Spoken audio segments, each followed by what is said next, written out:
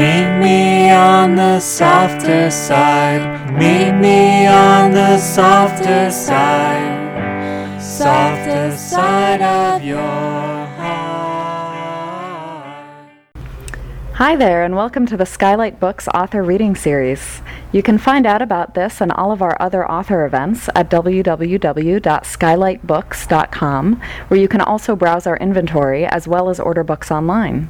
You can also follow us on Twitter or even be our friend at facebook.com. If you'd like to talk to a real person, we can be reached at 323-660-1175. And don't forget, Skylight Books depends on listeners like you to help support us. So whether you're in our neighborhood or browsing online, buy a book or two to help ensure that we'll be around for a long, long time. Thanks and enjoy. And here he is to discuss in the course of human events. Thanks.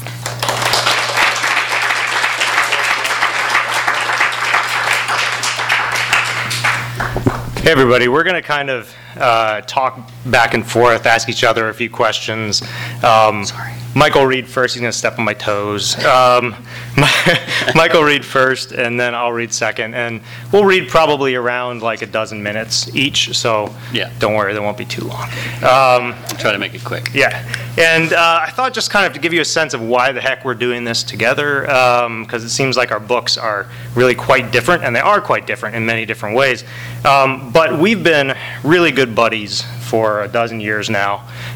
We studied writing together, grew into who we are as writers together.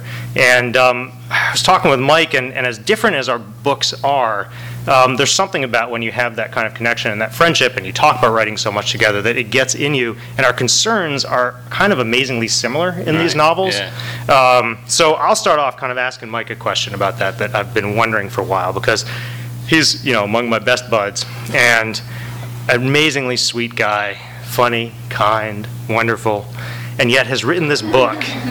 And this book is about really some pretty tough stuff. There's a lot of racism in it.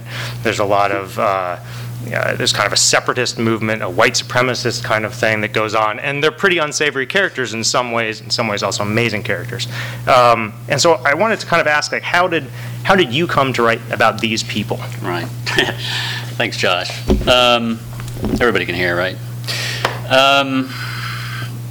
I guess the short answer, it's growing up, the bio sort of says it all to some extent. Growing up in rural northwest Missouri in the 80s and the 90s, I was, as I sort of remain, a sensitive artist type.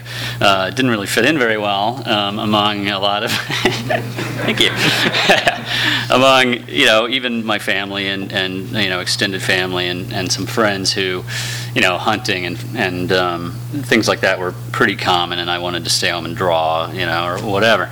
And then there was the drug sort of epidemic, really, of crystal meth, which hit essentially right as I was becoming a teenager, and it even reached into, like, I grew up in a small town that was an hour from Kansas City, an hour from Independence, but crystal meth was the easiest drug to get your hands on if you wanted to, and it, as it has done in a lot of communities, it just sort of ravaged, people, and especially for some reason the rural communities. It's cheap, it's a sort of cheap and easy high and stuff like that.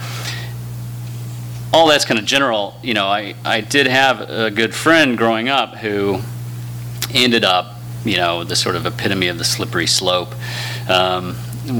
He was sort of an extremist just in his character and his personality, and went from one thing to another. And he was the first person among all of us to start doing drugs. And I remember we were at the roller rink one day with our Baptist church, and during couples skate, when the Reverend was out on the ice, not the ice, but the regular rink, Paul and I, my friend and I sat down, and he said, "I've been thinking about starting to take drugs." And put a lot of thought into it, and I was nervous and everything, and of course, and so the basic thing is he did do that, and he really, marijuana led to everything, and then he went way off the rails, ended up born again, And then that, of course, because he was a born extremist, he took to the next level, which was joining a militia in Missouri, buying handguns, and starting to stand around in fields talking about the government. And that really sort of happened as I was starting to write this book. And he was so taken by a book that appears in my book, and that it just, it was struck me that how people can be influenced by propaganda, whether it's right or left, and it happened to be a book, Behold a Pale Horse, that's this assemblage of crazy conspiracy theories, but he bought it and thought that the gun raids were right around the corner, and it was very, I just thought, this is a story that I sort of know and I can tell, another way, because the other thing is he was a good guy, and like people who I didn't get along with or whatever, even in my family who would, pressure me about going hunting or fishing or boxing or whatever, and this was all before I ever did any kind of karate. I did that because I got my ass kicked,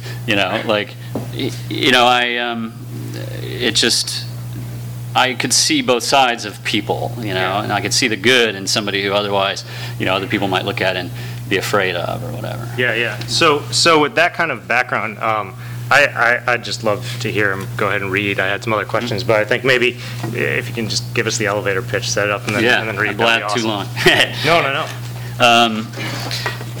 So, In the Course of Human Events is the story of Clyde Twitty, young Midwestern guy who lost his good union job right out of high school. Hasn't really worked much in a few years. He's at the ripe age of 20, pretty much given up hope for any kind of future. Then he meets Jay Smalls, who is a charismatic fight instructor, karate instructor, takes him under his wing, and fairly soon he instills in Clyde confidence that Clyde didn't have, and he directs the burning anger that is inside Clyde that was aimless to a deserving target, the American government. So all of that is underway, and Jay does this through a series of increasingly dangerous and frightening tests of Clyde. He's really indoctrinating him into his anti-government belief system, and this chapter picks up where Clyde is recovering from being seriously injured after failing one of Jay's tests. And Jay has convinced Clyde that he failed the test because he wasn't committed enough to the cause. He still had one foot in the past. So Jay has taken Clyde to Clyde's uncle's house to say goodbye.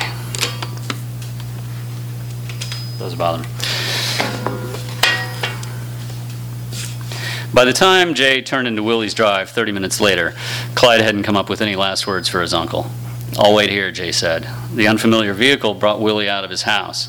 Clyde threw open the door and waved and called his uncle's name as he walked up the gravel drive. "Well, howdy, stranger," Willie said. "Get yourself a new truck?" Taking the porch with a bit of a limp, Clyde shook his head. "It's Jay's." He wasn't sure if Willie could see Jay sitting in it from here. He reached his uncle and hugged him. "That's an interesting choice of mustache," Willie said. Clyde grinned, shrugged, and they went inside. It was cold in the room, and Willie had grouped his chairs around the wood stove. Clyde went into the kitchen and washed the skin of burned coffee from the bottom of Willie's pot, ignoring Willie telling him not to. Then he made a fresh pot and brought 2 hot cups to the stove. Willie's dog lay on a soiled rug matted with his hair. "How you feeling?" Willie asked. Clyde said, "Been better." He dragged a clawed hand diagonally across his torso. "Pains come out of nowhere, literally like I'm committing seppuku." Willie nodded, watched Clyde. "Still slurring a bit." "What?" "I say you're still slurring your words a bit." "Oh." "Not bad," Willie said. "I didn't know you. I wouldn't notice." "I don't hear it," Clyde said. "Jay got you doing your exercises, physical therapy and whatnot?" Clyde wagged his head and took a sip of coffee. "A little. Says I gotta let the wounds heal before I try anything too hard or I'll injure myself all over again. So I'm just getting fat." Willie grinned and made a noise. "I'm sure Jay knows what he's doing." That was all Clyde needed to dive into a turmoil of warring thoughts. While his uncle slurped coffee, sucking it from the tips of his yellow mustache, bad thoughts in Clyde's head were beaten into submission by the good. Jay does know what he's doing, like nobody else. Willie opened the stove door and added some logs to the fire with fingers so hard and worn he didn't need a lid lifter. Got enough wood for the winter? Clyde said. Willie nodded. Oh yeah. Do you? Willie gave Clyde a thumbs up with the hand not holding his cup. Sorry I didn't help this time. A little near-death experience don't mean you can shirk your chores around your uncle's house. Clyde laughed. The dog stood up and walked a few circles. Clyde patted its gummy fur and leaned against its shin. It leaned against his shin. What about food? How you doing for food? Clyde said. I've been getting my provisions from Sudda's in Grain Valley. Fine. Sudda's? They got everything you like? Willie stared at Clyde a moment and changed the way he was sitting, the chair groaning under him. I ain't got extravagant tastes. Clyde took up his cup, saw that it was empty, and stared into it. Merry Christmas, by the way. Sorry I didn't call. Same to you, Willie said, raising his cup. Don't you worry about your Uncle Willie. Clyde stared at the fire through the dark glass. He hadn't prepared, didn't know what to tell Willie. I might not, A log shifted inside the stove, bumped the door, and settled. Willie's feet shifted and the dog raised its head. Clyde said, I might not be seeing you for a little while. He wanted to look up to see his uncle's face, but he feared if he did, he'd lose it. His eyes and the angle of his head remained downward. Willie pushed himself up out of his chair, and Clyde reached out to help, but his uncle shuffled past. He entered the kitchen and returned with the coffee pot clanking against his aluminum cane and refilled their cups. Clyde let Willie use his arms as leverage to get back in the chair without sitting down too heavily.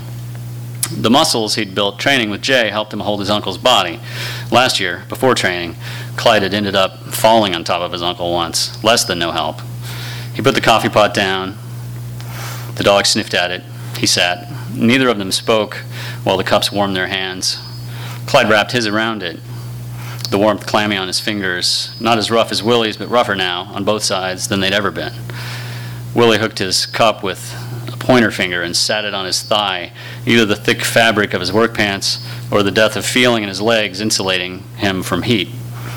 Clyde had told himself coming here that he was not going to cry in front of his Uncle Willie. He'd convinced himself of this by tricking his mind into believing that this break from his family would be temporary and brief. Once they'd gone through with Jay's plans, they would all enter into a new period of life. And who was Clyde to know what that might be? In the years to come, it was very possible that Jay, his family, and Clyde would be able to pursue whatever dreams they chose. This was what Clyde told himself as he sat across from Willie, who, Clyde saw, had been staring at him intently for some time. Going somewhere, are you? Willie said. Clyde shook his head, then he said, yeah. Where are you going? Clyde reached down and patted the dog. It's just a training thing. Happens all the time in Japan. Karate guys go into the mountains for a while, a year and a half, focus on training. Willie stared into Clyde. You planning on being gone that long? No, that was just a dumb example. Clyde could tell that Willie wanted to question him a whole lot more than he was. He could see that he could hardly keep still, so many questions were filling his head. Clyde leaned back and left the dog alone. Willie's eyes, when Clyde met them, were wet. He blinked and Clyde looked away. Don't worry, he said to the dog. Willie got out of his chair and Clyde reached for him again. This time Willie pulled his arm out of the way. He limped to the other side of the room on his cane. I don't know, he said. I just don't know. I do not know if that Jay is as good an influence on you as I might have thought. I got to be honest. If he could have moved his head, it would have been shaking. Clyde nodded his lap. He hadn't expected this. Look at what's happened to you since you met him, Willie said. You got shot? You came this close to pushing up daisies. Clyde said, nothing to do with him, even though it had everything to do with him. The way you're looking at things right now, I'm not sure it's for the good. And now you give me this, won't be seeing you. You're about the only person I see. Clyde's heart sank. Selfish. Everybody's so selfish. Here he thought his uncle had been concerned for his well-being. Turned out he just didn't want to be left alone. Clyde did not want to argue right now. He wanted to have a nice time that he could remember later, something for the reserves. But he didn't like being attacked either, and he didn't like his teacher being questioned. All Jay's done is open my eyes to the way the world really is. Willie leaned on his cane. How's that then, the way it really is? All right, why not? Might as well let him have it, Clyde thought. Zog, Clyde said. What? Zog, the Zionist occupational government, Clyde said. Zog. What's that? I don't know what that is. Nobody outside of the movement does. The movement, Willie said. The Patriot movement, the resistance, Clyde said.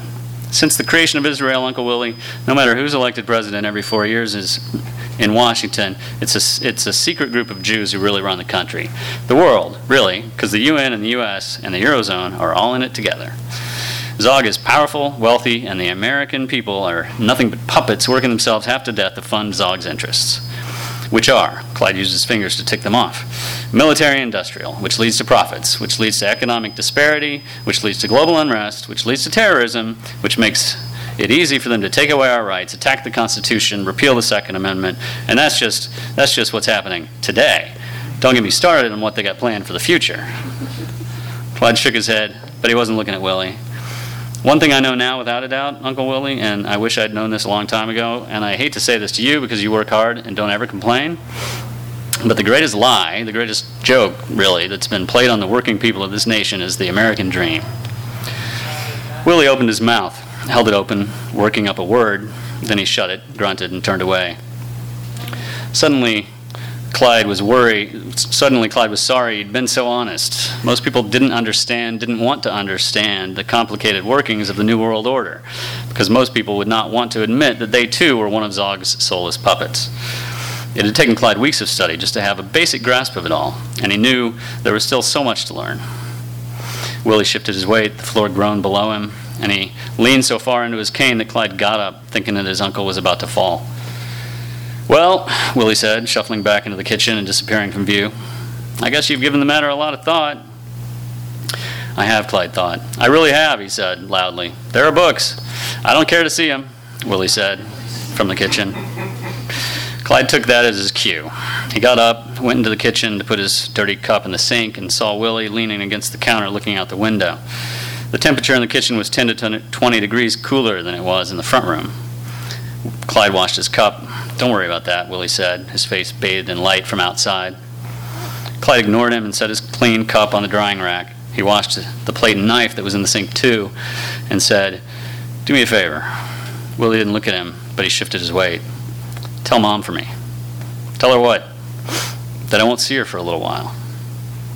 "Won't see her neither?" Willie said. "Ain't just me then?" "Of course it ain't just you. It's," Clyde almost couldn't say the word, "everybody." Willie took a quick breath in through his one working nostril and stiffened his pose in the window light. "No, thank you," he said. "Willie, I think it'd be best if you told her whatever you got to tell her yourself. Might regret it." Clyde wasn't sure Willie meant that he, Uncle Willie, might regret it if he was the one to tell her, or that Clyde might regret it if he didn't tell her himself. He dried his hands and ended up standing behind his uncle. He could see, out the glass, what his uncle could see, the lawn in need of cutting, the neglected berm. Clyde studied the back of his uncle's head. The hair, blonde, streaked with gray and long enough to gather in the collar of his shirt, was thinning against a large, pink, liver-spotted skull.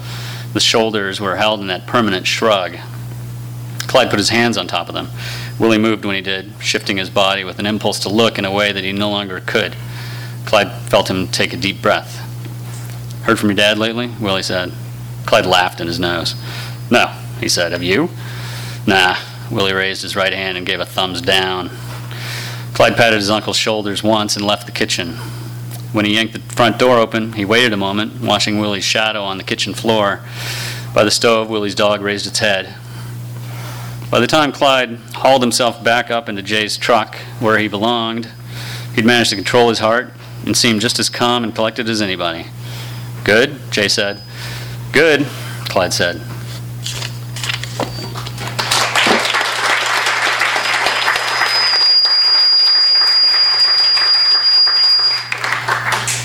That was impressive.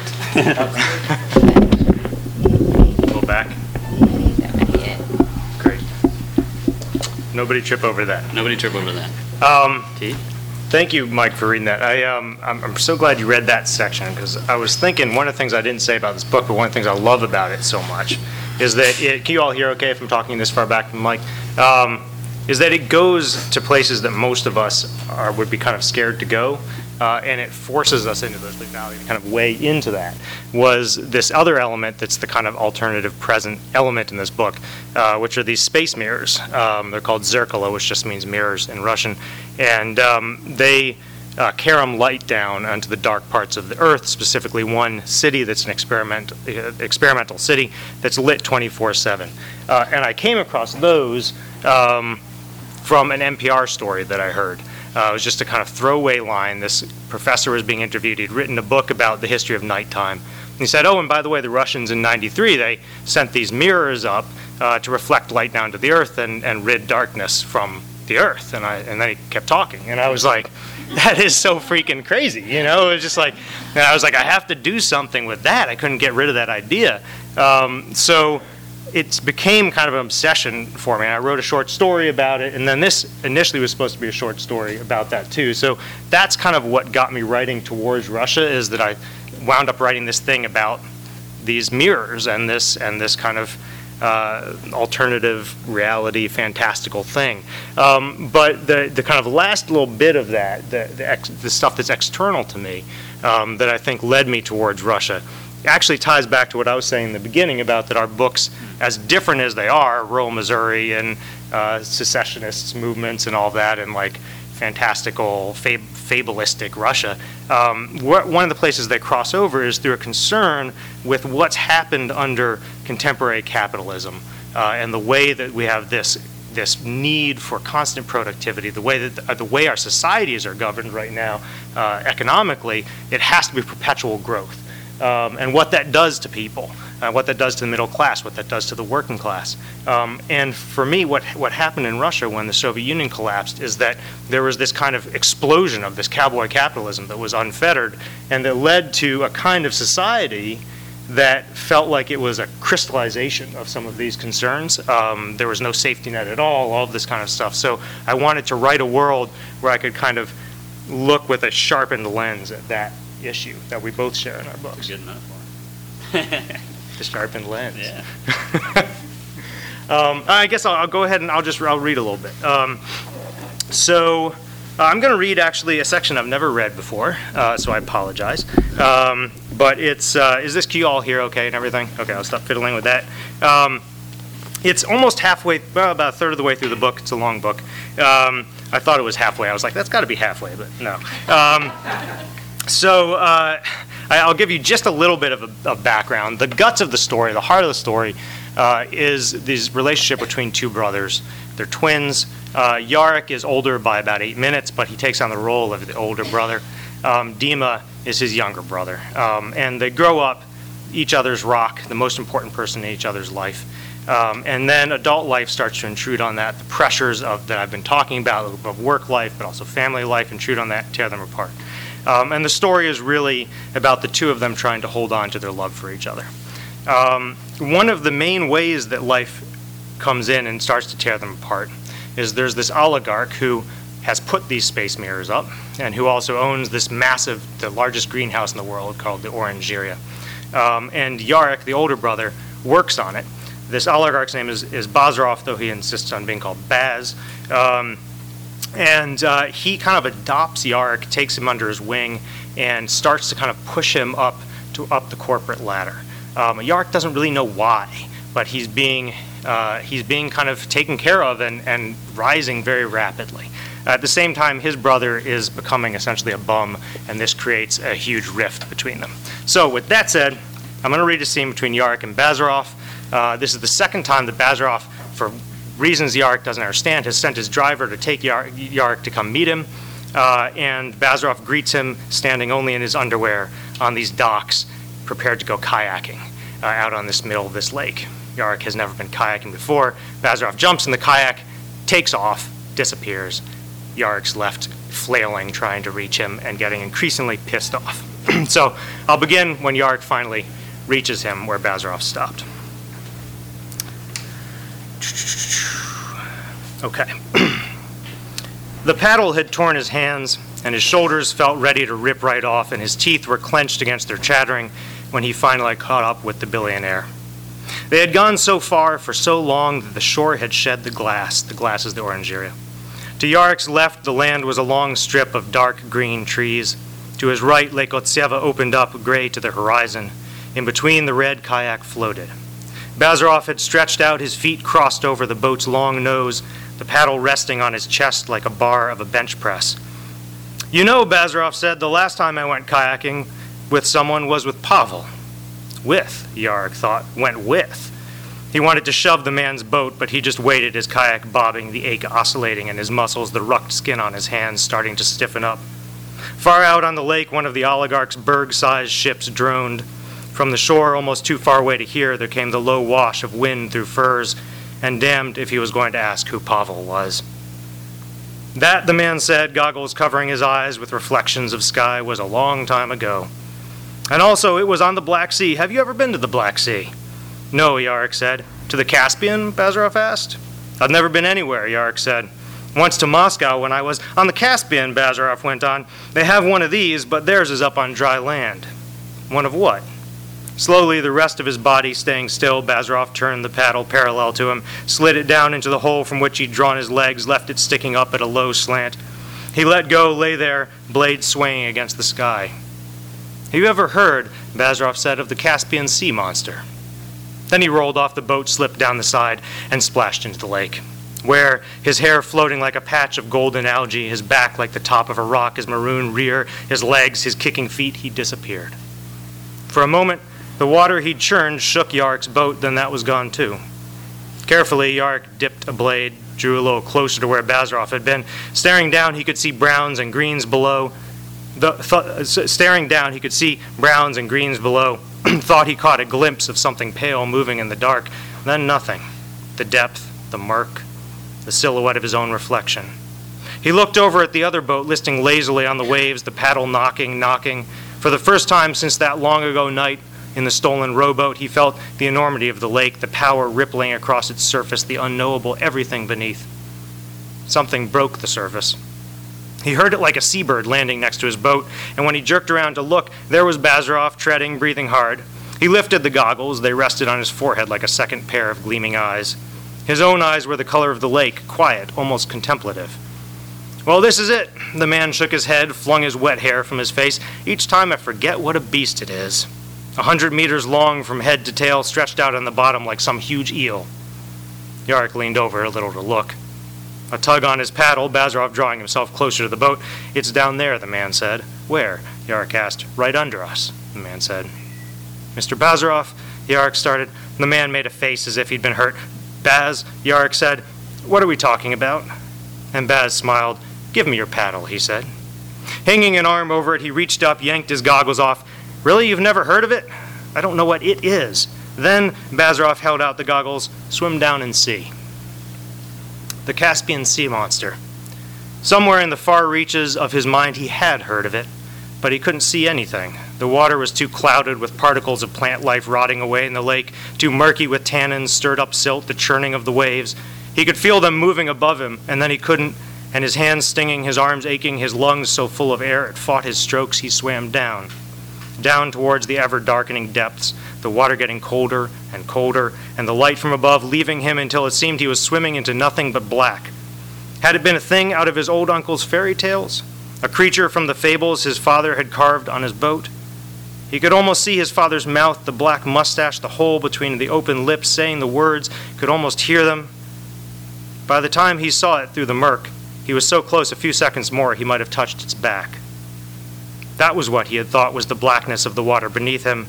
That was what had seemed the unseeable bottom of the lake. That was how big it was.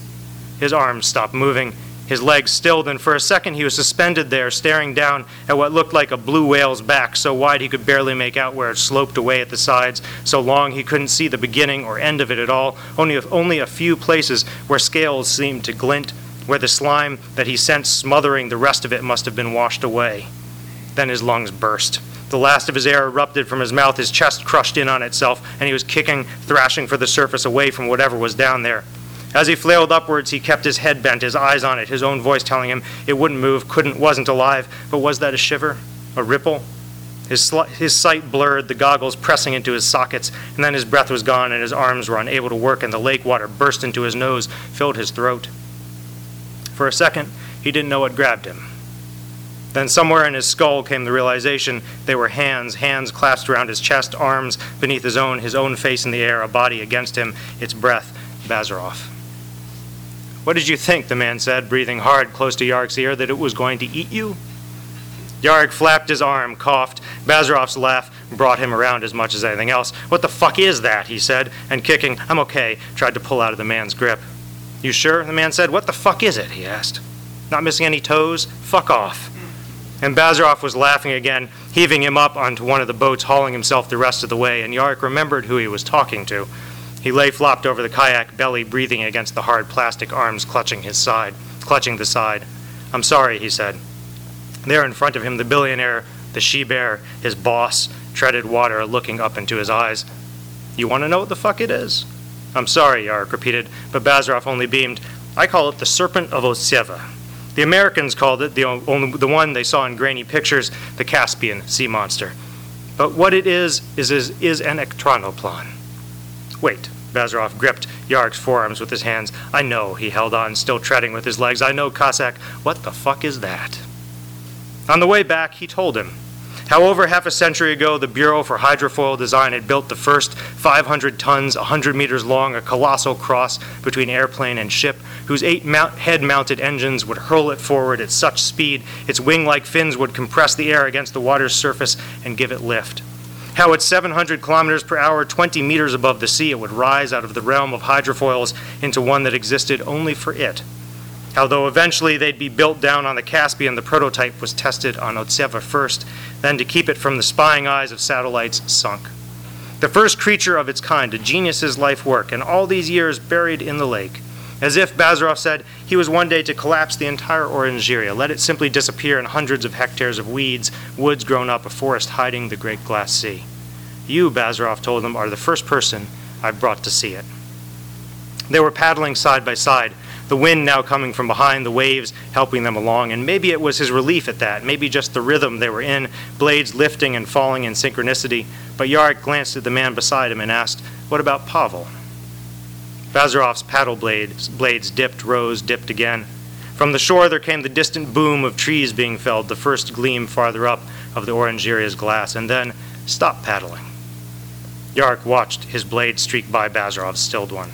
The man gave the water one more stroke to bring him back beside. They floated, still slipping forward over the waves, the wind still pushing them. "Give me your paddle," Bazarov said. And as he took hold of the near blade, he slid Yarrick his own. "Hold both." Reaching past his lap into the kayak's hole, he brought out a square of something, shiny, crinkled plastic. Watching Bazarov unfold it, Yarrick realized it was a tarp, and when they tied each corner to a pole and held the poles between them and opened them up, it became a sail, and their kayaks sailboats, the wind a gale, the lake shot by. Between them the tarp billowed, their arms shook, the wave spray blew over their bows and wet their faces, and Yarrick could feel it sting all over his cheeks, and he squinted into it, let it rush his teeth. Beside him, Bazarov let out a whoop. Through his whipping hair, his eyes glinted at Yarrick. "The Yaroslavoplan," he shouted. "The Bazoplan," Yarrick shouted back. "The Bazoslavoplan." And they blew across the lake, the surface a blur, the waves machine gunning against the bottoms of their boats. "Pavel," Bazarov shouted, "was always too afraid to do this. Afraid of everything. That picture of the boar, me and the boar on my desk. He was even afraid to take it. A picture of a dead boar. The dog handler had to take it, and I had flown him all the way up, brought him on the hunt, hoped to make a hunter of him." Bazarov's eyes held on him, seemed to take him in, appraise him, and then they left him and the man gazed straight ahead again. "This winter," Bazarov shouted, "we'll go together. Along the northern shore, I have a hunting lodge there. Those woods grow boars the size of bulls. You with one Colt 45, me with the other. None of this big game rifle bullshit. Cowboy," he shouted, "you haven't lived till you've seen a couple 100 kilos of boar charging at you through the snow and nothing between its tusks and your balls but the barrel of a 150-year-old pistol." Bazarov laughed, the sound flung away by the wind. The wind Yarrick could feel gusting against the tarp, feel in his throbbing hands and the way all his skin felt whipped to life.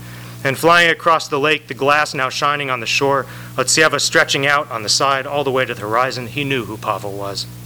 But it didn't feel to Yarrick like Bazarov was trying to turn him into a replacement for a son. It didn't feel like his boss wanted to become some sort of a father. In that moment, Yarrick felt instead what it might have been like to have had an older brother. I'll stop there.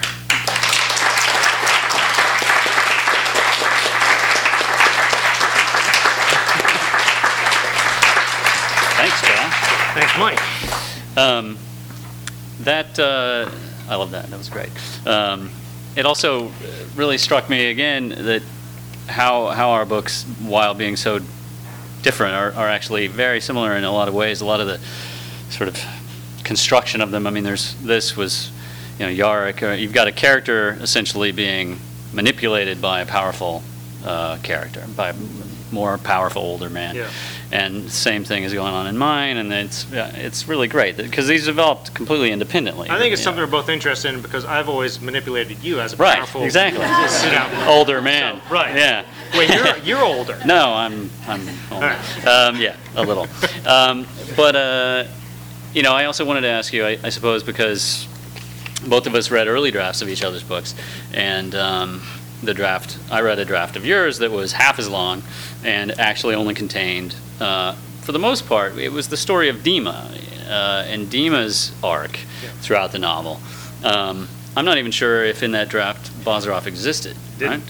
So I guess I wanted to ask you if about your writing process, how your book went from being the story of Dima's sort of turn away from capitalism and the problems that caused his family to the story of two brothers whose turns were diametrically opposed to each other. Yeah. Right? Yeah, no, that's a great question, and it's I didn't mention it before, but it's one of the reasons that we wanted to read together, is that kind of a question.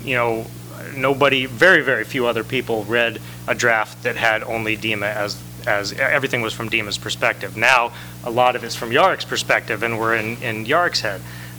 So thanks for bringing that up. I think, like I say, at heart, this has always been about the brothers. And what had happened was I was tracking the way that they were split apart and the way they were split apart, and I was entirely on Dima's side of this, and feeling for him this whole time. But at the very end, I felt like, and actually, you were one of the people who told me this, so I shouldn't say I felt like, Mike told me, that we needed to understand the other brother's point of view as well, in order for that split to not feel essentially kind of indulgent in Dima's character, but to feel more complex and real and have, hopefully, the pain that's for both of them. And it was hugely important to me because it actually forced me into, not that my brother and I have a very close relationship, but this comes from my relationship with my brother and our love for each other. And it forced me to kind of look at things from some of the pressures that he has on him and not just kind of take my side in this as well.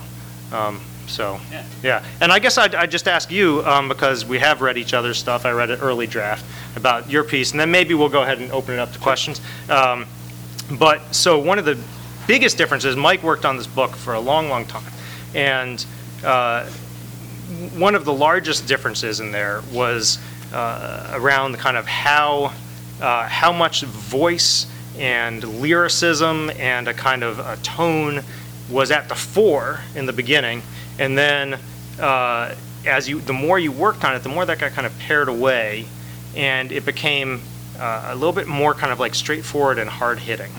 And I wonder what happened in there, what the kind of that process was about, and yeah. Thanks, Josh. Ultimately, I suppose it was a draft that I wrote that was about 150,000 words, and this one's around 100.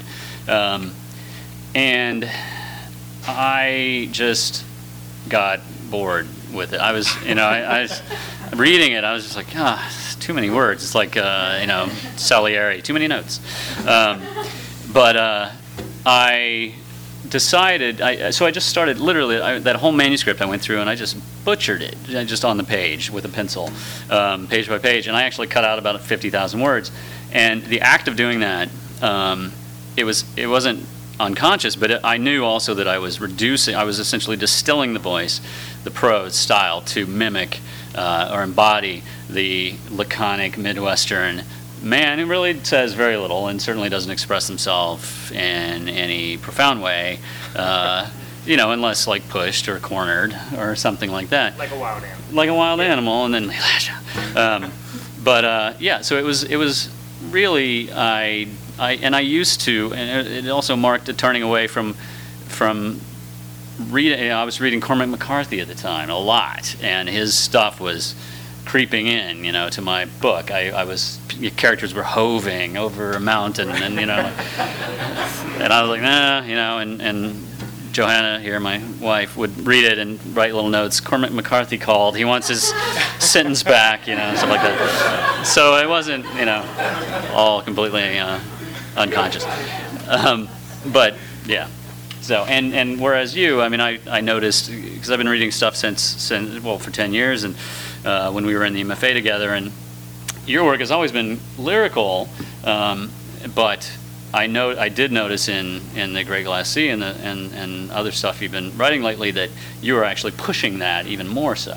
Right. And I actually wouldn't mind if you read. You were saying I was going to read it. The very beginning of this, I think.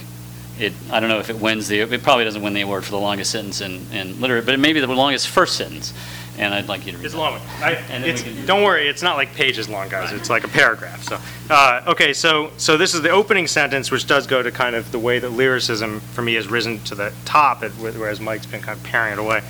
So the opening sentence is this. Always the island had been out there, so far out over so much choppy water, far beyond the last great wave, the groaning ice when there was ice, the fog when there was fog. So distant in the middle of such a huge lake that for their first 9 years in Iji, that church made of those tens of thousands of wooden pegs, each one as small as a little boy's finger bones. Those wood-shingled domes like tops upended to spin their points on the floor of the sky. The priests' black robes snapping in the wind, their beards blowing with the clouds, their droning ceaseless as the shore slap waves, might have been just another fairy tale that Dядя Avia told.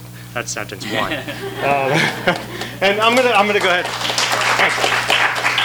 Thank you. I'm gonna go ahead and just before we open up to questions, I'd love Mike to read one kind of short section like that too, just a couple paragraphs or something, that points out what happened when he kind of pared away a lot of the stuff with the voice, and that's that the characters themselves started to pop. Characters have always, for me, with Mike's writing, one of the things I love most about it is both characters and the scenes themselves. I feel like I need like one paragraph and it is totally alive for me, and I can see those characters and they're like vibrant. So there's one character when Jay is introduced, one section. Maybe you read that. Like here? Yeah. At the auction? Yeah, like at the auction, maybe like a half a page. Okay. This is very early, and Clyde's only real job's once a week, driving cars to auction. And that's where he meets Jay. So here we have Clyde hanging back after dropping off this car that Jay's ends up buying for his daughter. Clyde made the auction with time to spare and parked the car in its designated slot. With a Mr. Pibb from the machine, he stood back watching about 50 people wait to bid on 10 vehicles. He was always curious to see who'd won what he'd driven personally. The bidding on the Firebird started at $250. When it hit $1,000, a bidder bowed out. The two remaining took it to $1,500 before one of them left the girl standing at his side and marched over to the other bidder. J. Smalls, the man said, big loud voice, hand out. The other man shook it. The auctioneer paused, and confusion spread through the crowd. The girl J. Smalls had left yelled, "Dad," and said, "I don't know him," hiding her face in her hair. People laughed, and the auctioneer asked if there was a problem. "No problem," J. Smalls said. His arms were long and tobacco brown and roped with veins and muscles. "Just wanted to meet the competition." That brought more laughs. Then J. Smalls leaned in and whispered to the other bidder for a solid 10 seconds, patted him on the shoulder, said, "All right," and returned to his daughter. "1,500, was it?" J. Smalls said to the auctioneer.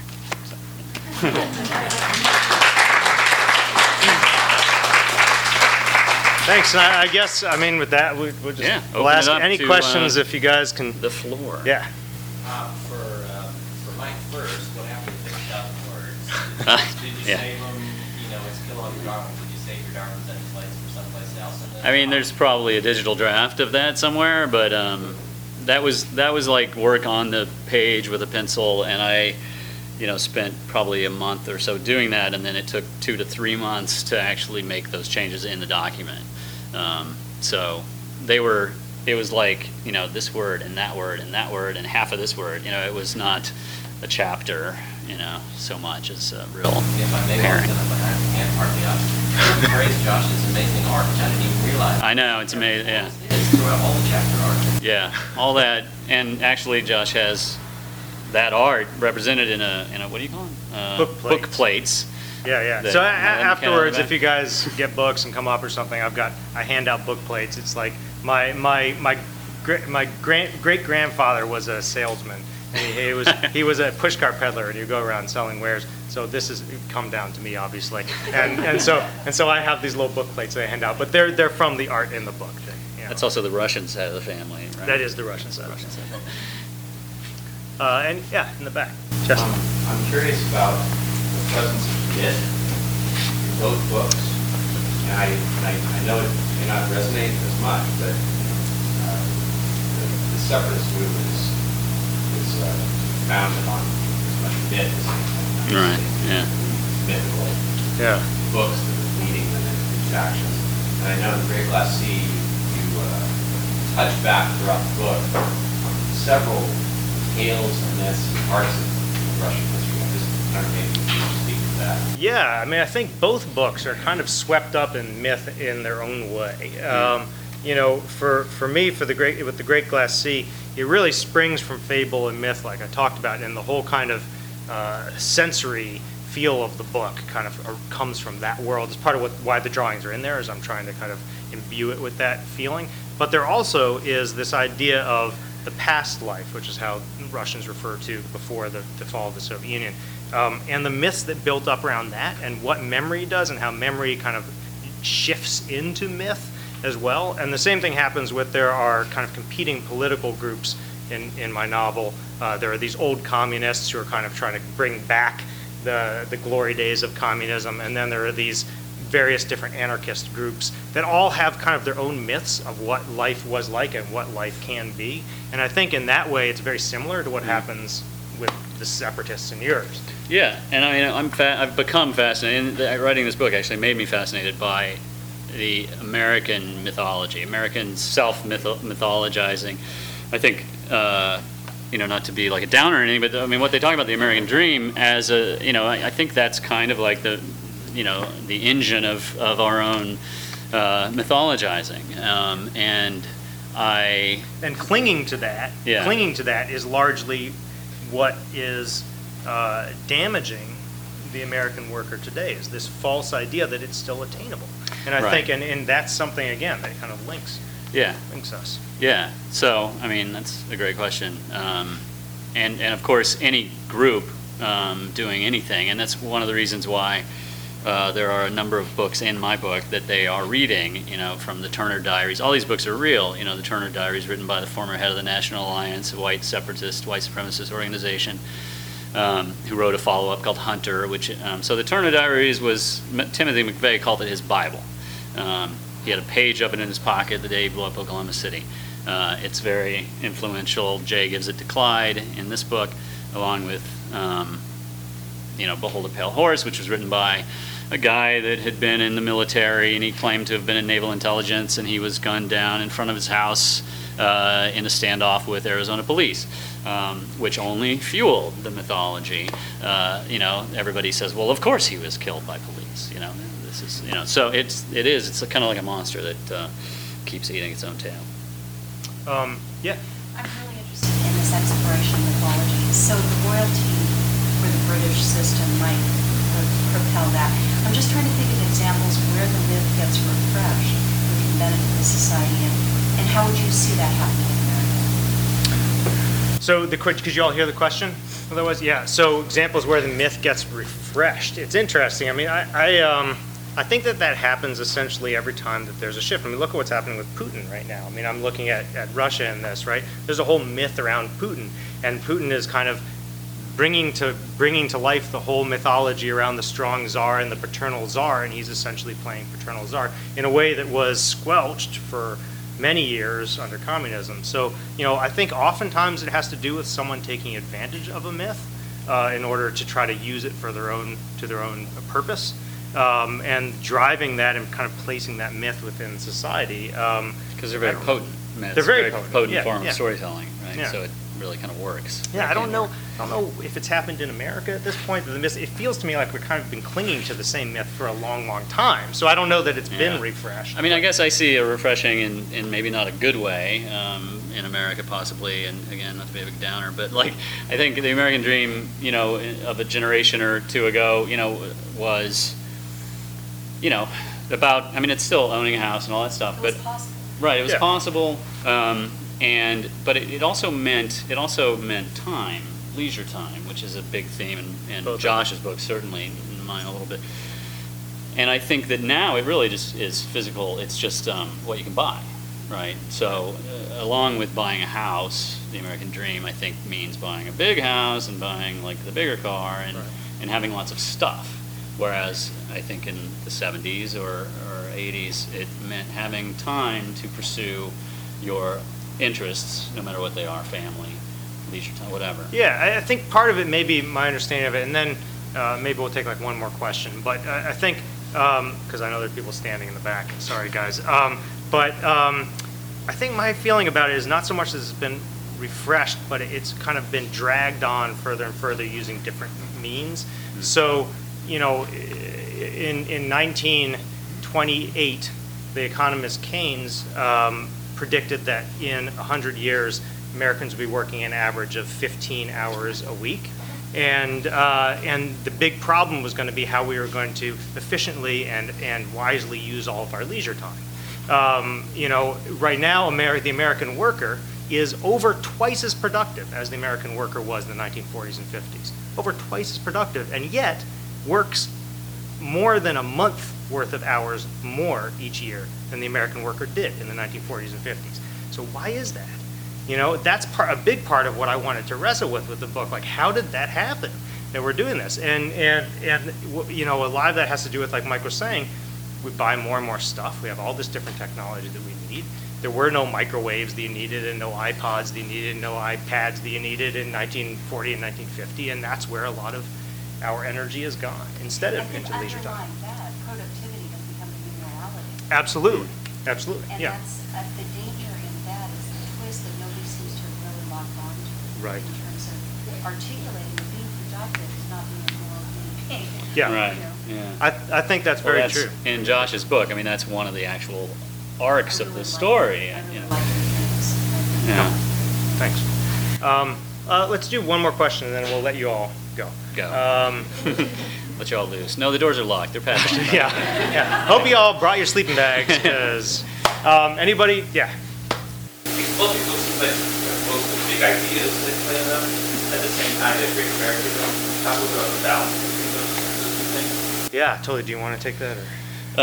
What was it? Sorry. Yeah, both of our books have big ideas in them, and yet also are grounded in character, right? And so the tension in doing that. Yeah. I mean, I guess that in coming up with a novel to write, it's something that would hold my own interest for as long as it would take me, and it took probably 6-7 years ultimately to write the book. In that time, I kind of feel like I wrote 2 or 3 different books because I kept changing as a writer and what kind of writer I wanted to be, what kind of writer I finally was able to see my strengths and my weaknesses and avoid the weaknesses and go towards the strengths and stuff like that. But it did hit me that I had to have a big idea, some sort of larger idea to sustain my own interest. And of course, but I think of myself more as a storyteller, rather than anything really. So it had to be about these people dealing with things that could, be examined within that larger, canvas. Yeah, and for everyone's sake, I'm going to say ditto. That was pretty much exactly how I felt. So, yeah, thank you all so much. For being on.